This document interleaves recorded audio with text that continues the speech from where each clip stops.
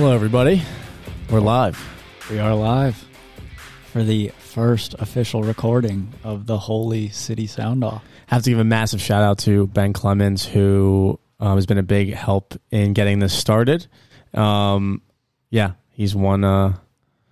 heck of a guy. So one of the keystones for sure. Yeah. In all of this, and it's been, the relationship with the Battery has been ongoing for us, the Howlers podcast, who's bringing you this episode. But we've been down there a couple times. We had some player interviews, so it's been a long time coming, and we're really excited to kind of just get to speak to the club and everything that's going on in and around Charleston. Charleston and just the league itself. The USL Championship is vastly growing, and Charleston's spearheading that growth. So, the game this game past weekend, against Pittsburgh was it was a big win for the Charleston Battery. Obviously, making a push for that first place spot, sitting third going into it, and Pittsburgh in first, Tampa in second. So jumping the Rowdies, their rivals, was big for them and big for, as we head into closer to playoffs, as the season's kind of like towards that. Yeah, the season's going to be winding down. Yeah. Like, it's dwindling. Every point now is certainly very valuable, and to get a win against the Pittsburgh Riverhounds, a team that shares the same colors as the Battery, the black and yellow. Their badges, if you look at them quickly, they could get mixed up, but certainly a rival at the top of the Eastern Conference. So 3 points against them in a 3-1 victory, too. Like this, when you watch the game, the Battery obviously came out on the front foot. They were pretty dominant. They get a very early goal through the likes of Sebastian Palma, not typically a starting center back for them, but he got his start, huge impact on the day, and it was a beautiful header. Fidel, his services were on point, consistent. All game. It's like, it's just on repeat. Him and Emilio, whipping balls in. Even on the free kicks you see in the first half, first 10 minutes, Yukaza, or in that 10-minute span, he whips a ball in from a free kick, near the halfway mark. Yeah. And Dotson's on the back post, gets ahead to it, but it doesn't really come to much, but come to anything.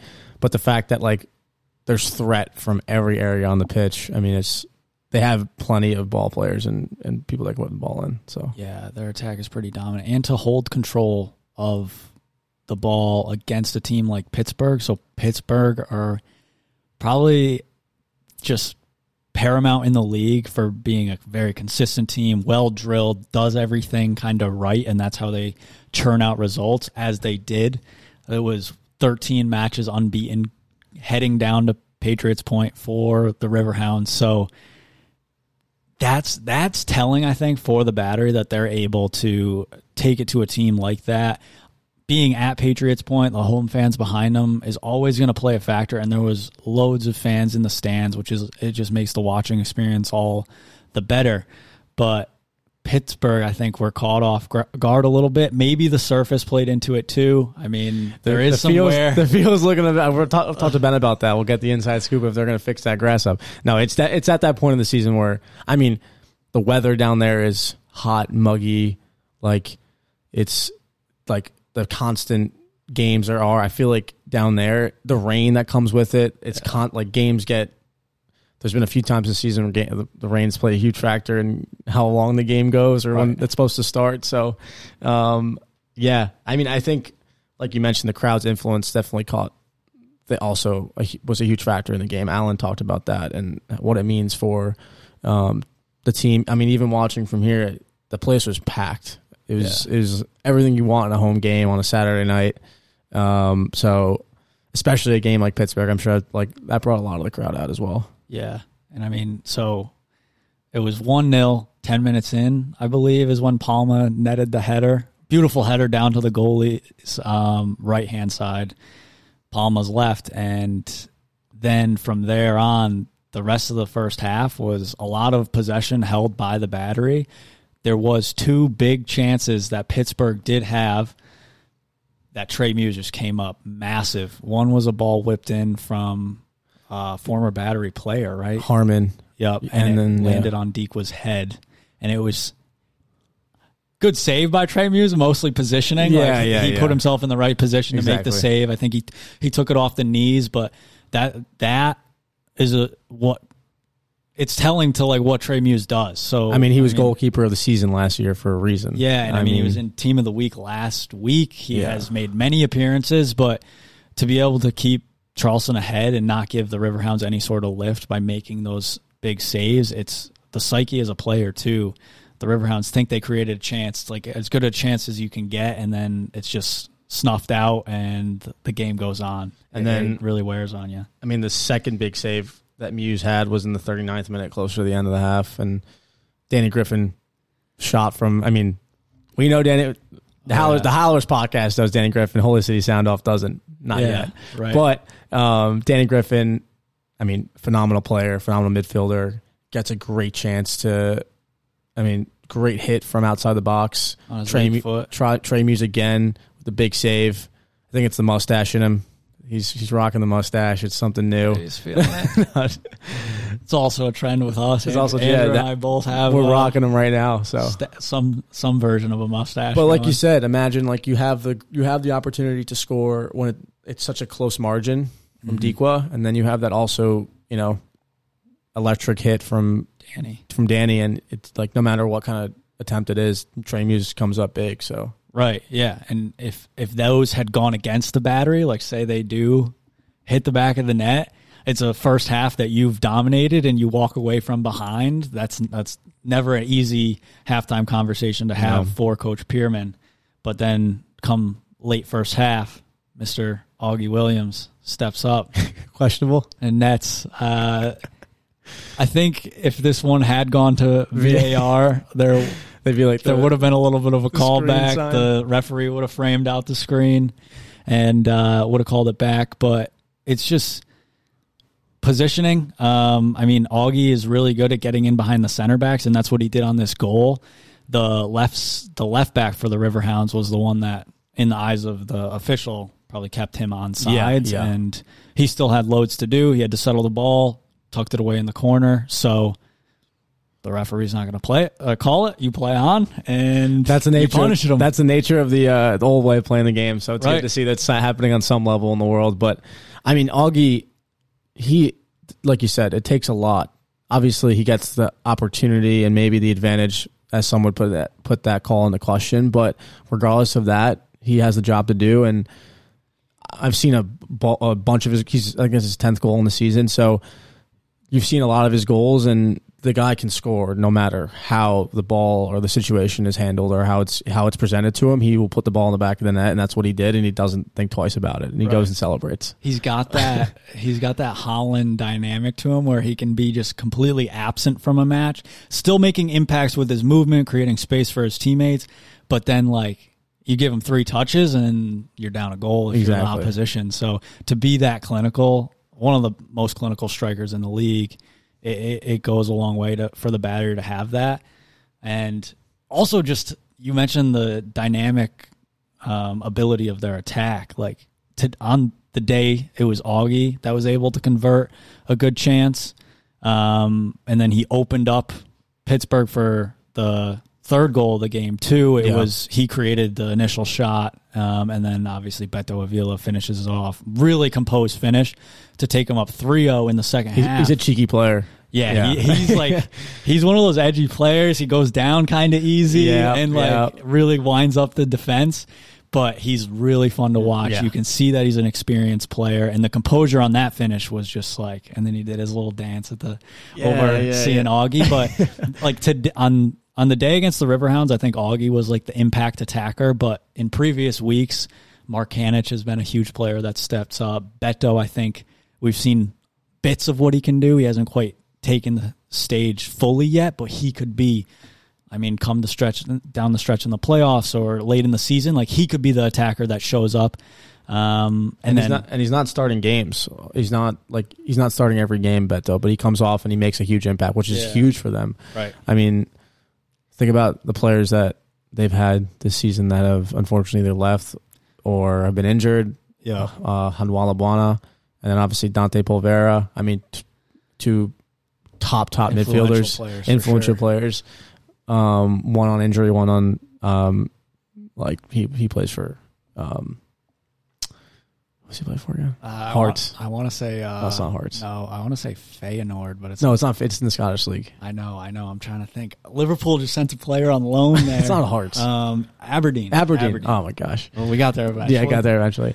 But like he's a player of Aberdeen, called back for preseason. So, like you said, there's plenty of options and creativity. Luckily, Fidel's still there too. Fidel's he still gets there. dragged away on international duty. Oh my gosh. Good for him as a 17-year-old, but he's someone also that shows up in a huge way. He's leading top amongst the league for assists. So that dynamic attack really was on full display for the Battery against the Riverhounds. We talk about the psyche too of like what the goals mean, and everyone knows that. But on this day particular, Pittsburgh were really, really tough on set piece. They could not handle.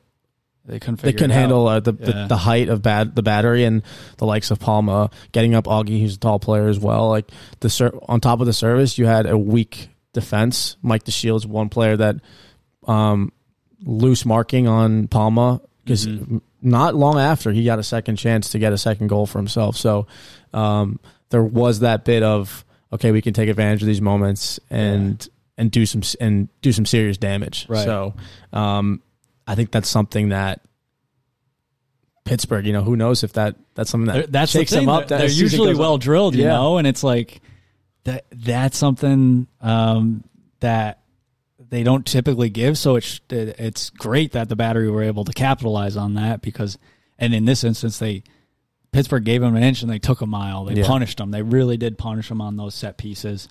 And I think another factor as the game wore on, so once the Battery had their lead, it was noticeable that they weren't as aggressive in attack. They didn't look to command as much of the ball, and that's natural. That's as any game will go, no matter the level. If you have a lead, you kind of want to hold the lead. Some teams will push onward, but more often than not, if you push onward, you're more likely to be punished than rewarded. And that's why a 2-0 win is always the worst lead to have, because you settle into what you have, and then a team like Pittsburgh, like you don't want to do that against them. Right. So. And you even said to Ben, like, "Oh, clean sheet on its way, 3-0, coast." And of course, Andrew had to jinx the match. But as the game wore on, the Battery did get opened up for one goal, and it's the creative instincts of Danny Griffin that kind of got the Riverhounds on the board. A long diagonal from deep in midfield, and then it's a knockdown ball that the Riverhounds kind of prey upon and punish them. So as far as the game plan, I think from Coach Pierman, watching this, I know Polvara was a massive player for the Battery, a clear starter and everything, but Emilio was obviously injured during Polvara's time with the Battery, most of Polvara's time. He started the very early matches, but the double pivot and the understanding of Allen and Ikaza, for whatever reason, when watching, maybe they just showed up against Pittsburgh, but that understanding that they had, one dropping in deep when another one steps up, it was just like very well worked, about as well as you can. And they were able, the energy, the tenacity, the very sturdy challenges that obviously Allen can put in. Pierman shouted him as one of the Battery's most consistent competitors. But that double pivot, I think, and winning the midfield battle is what allowed Charleston to be so dominant in this match, because in that dominance, they were able to keep the Riverhounds' best creator and Danny Griffin off the ball. He did get his opportunities, his hockey assist, and he obviously had that long distance chance, but limiting his touches, limiting his influence on the game with that really strong performance from the Battery's midfield, I don't think it needs to be noticed, because that could be something to build off exponentially into the future. And while they are different players, Ikaza and Allen, they're also very similar. They can be dirty and aggressive. Even as short as Ikaza is in comparison to Allen, he's got the footwork too, and so does Allen. I've seen him drive forward, he's confident with the ball at his feet. So, like you mentioned, you want those players that can do the job when one goes forward and one stays back. And we talked to Ben about how adaptable, when we first talked to Ben back in December, he talked about how he wants his team to adapt to what the game is giving them. And I think that's one really impressive piece of his coaching ability is that he can drill these players. We talk about Pittsburgh being drilled. I think Ben Pierman is a drill sergeant in terms of we do this when this team does this. We do this when we need to do this. Yeah.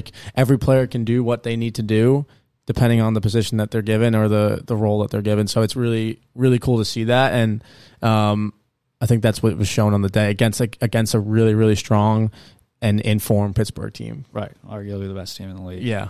You could definitely make a case. And yeah, that's kind of how the match was played out. A 3-1 victory. Late in, extra time, the board went up and it was 7+7. Yeah, I'm sure the fans didn't love seeing that, but they were able to see out a 3-1 victory. And it was massive in the shakeup of, obviously, the Eastern Conference. But first, there's some player milestones to address on both sides of the ball. King Kenny, Kennardo Forbes of the Pittsburgh Riverhounds, he made his 250th USL championship appearance. Guy's a legend. I think he also, around the 40th minute or something, he hit 20,000 minutes played. Yeah, that's what it was, yeah. And he's one of the top assisters ever in the USL. He's rightfully a legend of the game. And then there was also some on the Battery side. Yeah, Declan Wynn had 100 appearances, 100 USL championship appearances. What a signing he's been. That guy's a New Zealand fullback. He's been he was a big signing when they announced him, and he's played almost every single game, if not every game. Picked up a knock. He picked up an awkward challenge on his knee, and he ended up playing right through it. The commentators were like, we hope he can see out his 100th game. Right, yeah. And obviously, get on Pittsburgh, Danny Griffin has not missed a game.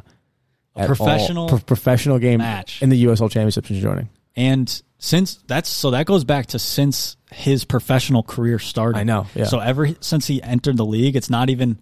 He did go on a brief spell to Huntsville. Yeah, Huntsville. And even there, he didn't miss a match. So despite him going on the move for a few games in his professional career, he's never missed a match.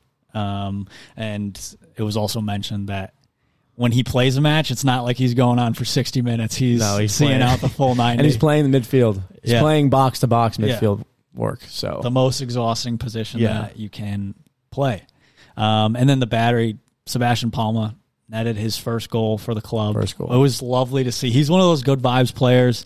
You see him always popping up on the Battery story, or he's touching up on social media, but he's always there for a good time and kind of living life as large as you can. So props to him. He's a composed center back on the ball too. He's someone when the ball's at his feet, you're like, okay, he can play out of the back really, really nicely, and he's a big presence, obviously, like we said, in the box. So. Yeah, to take Albert Dikwa completely out of the game, one of the best strikers in the league. I mean, with the center back pairing of Palma and Archer, it speaks volumes.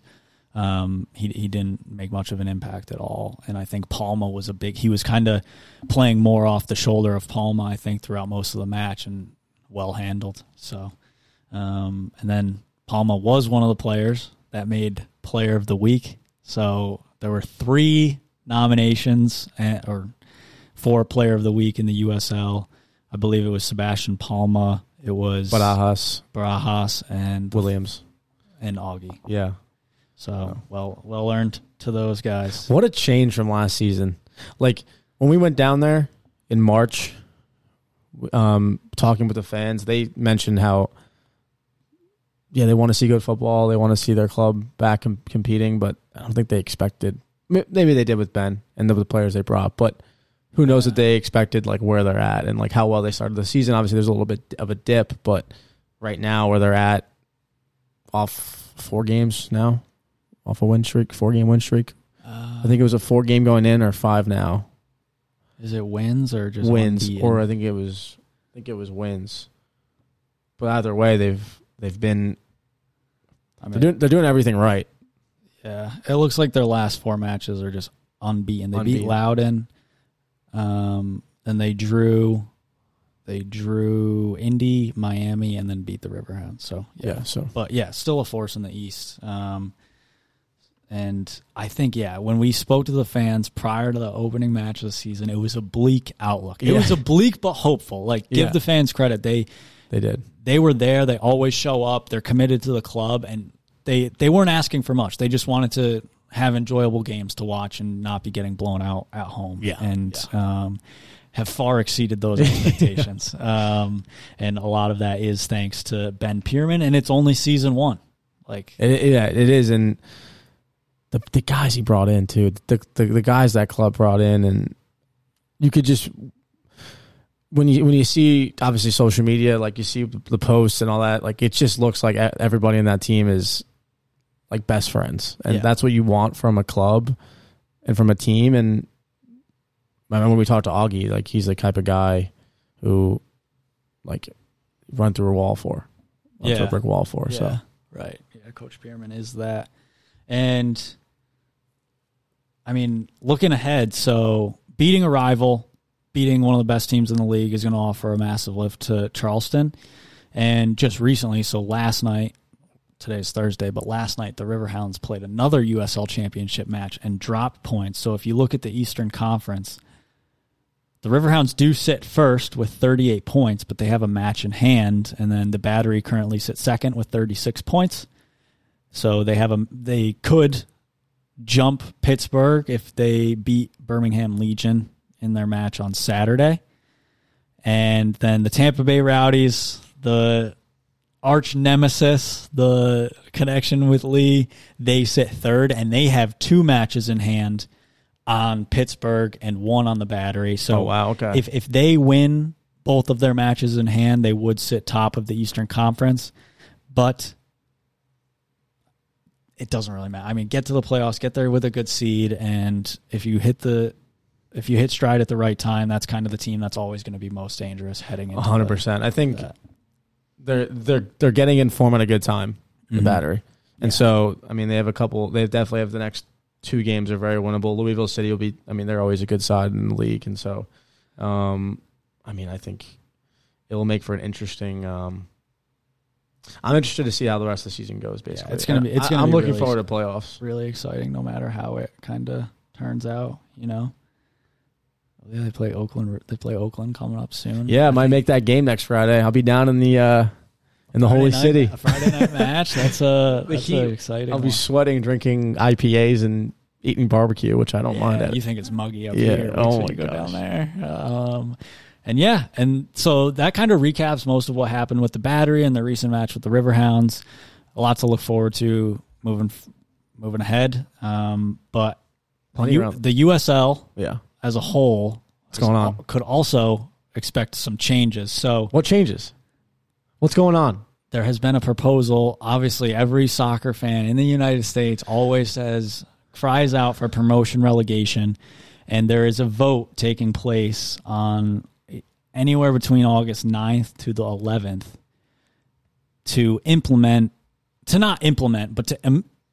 to move forward with the idea of a promotion relegation system across the USL leagues. So this would be, according to The Athletic, they wrote a really good write-up on it. But let me find this.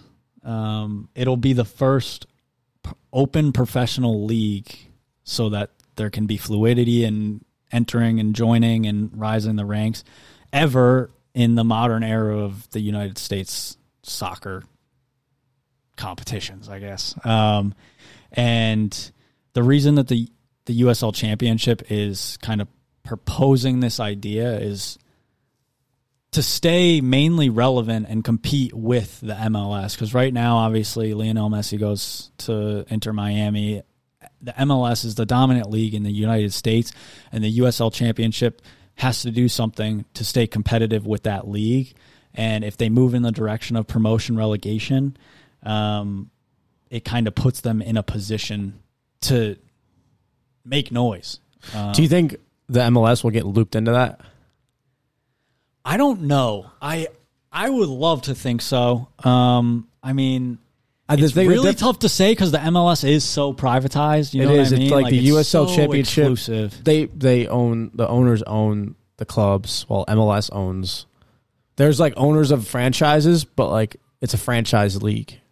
So the MLS owns every team while they have their own individual owner. And that's where it's going to get really interesting with the businessmen, especially with the MLS, because in an ideal world, the MLS would be the top flight. Yeah. That would be I'd Creme love crop. to see it be the USL Championship, but there's just so much money in the MLS that I don't think they're going to supersede them.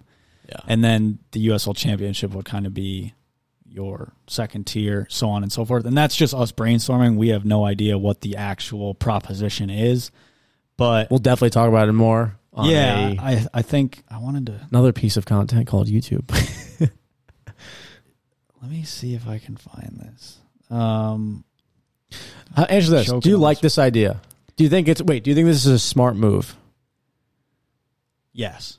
And I think this sums it up. So I'll have to look at who was quoted, but it says, if you somehow think continuing our current trajectory will make us competitive and where we all want to be, this is speaking to the USL Championship, you're fooling yourself, one of the USL owners told The Athletic.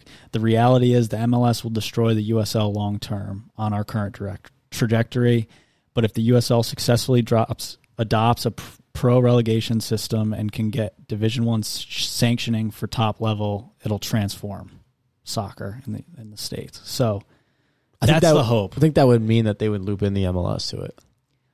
It does seem that way. I mean, my biggest worry though, is that the wealthy people that invested all these money in MLS clubs that aren't doing so well will just put their foot down and say no. You know what I mean? Because they don't want to drop into a lower league and then lose all their viewership, lose their fans. But it is a proposal. There is a vote that all USL Championship fans should keep their ear open for come early August. And as we find out more, again, this isn't to officially adopt the pro relegation system. It's simply agreeing that they'll move in the direction of. I believe it's the board members that will vote. I want to say there's 11 of them. But, that's the idea behind all of this, and it's making waves. If the Athletic are writing a report on it, it's something. You know, it's always we're a well-written report. Yeah. I think I'm interested to hear more about the developments on that, and I'm definitely keeping my ears and eyes open to what's to come from it, because it should be very interesting to see what the hell happens and how it affects every league. Because that's, I think, the biggest concern is how does this affect clubs that say it does. Obviously, it's moving in that direction, but okay, we get to there. We get to that point, and then what about the teams that are financially already struggling? Yeah. And they get relegated. Yeah. That was a very loud rumble of thunder. Yeah. I don't know if you can hear it. I think we headphones. think we can call it there now. Yeah, that wraps it up. Thank you for joining us. Holy City Sound Off. See y'all later.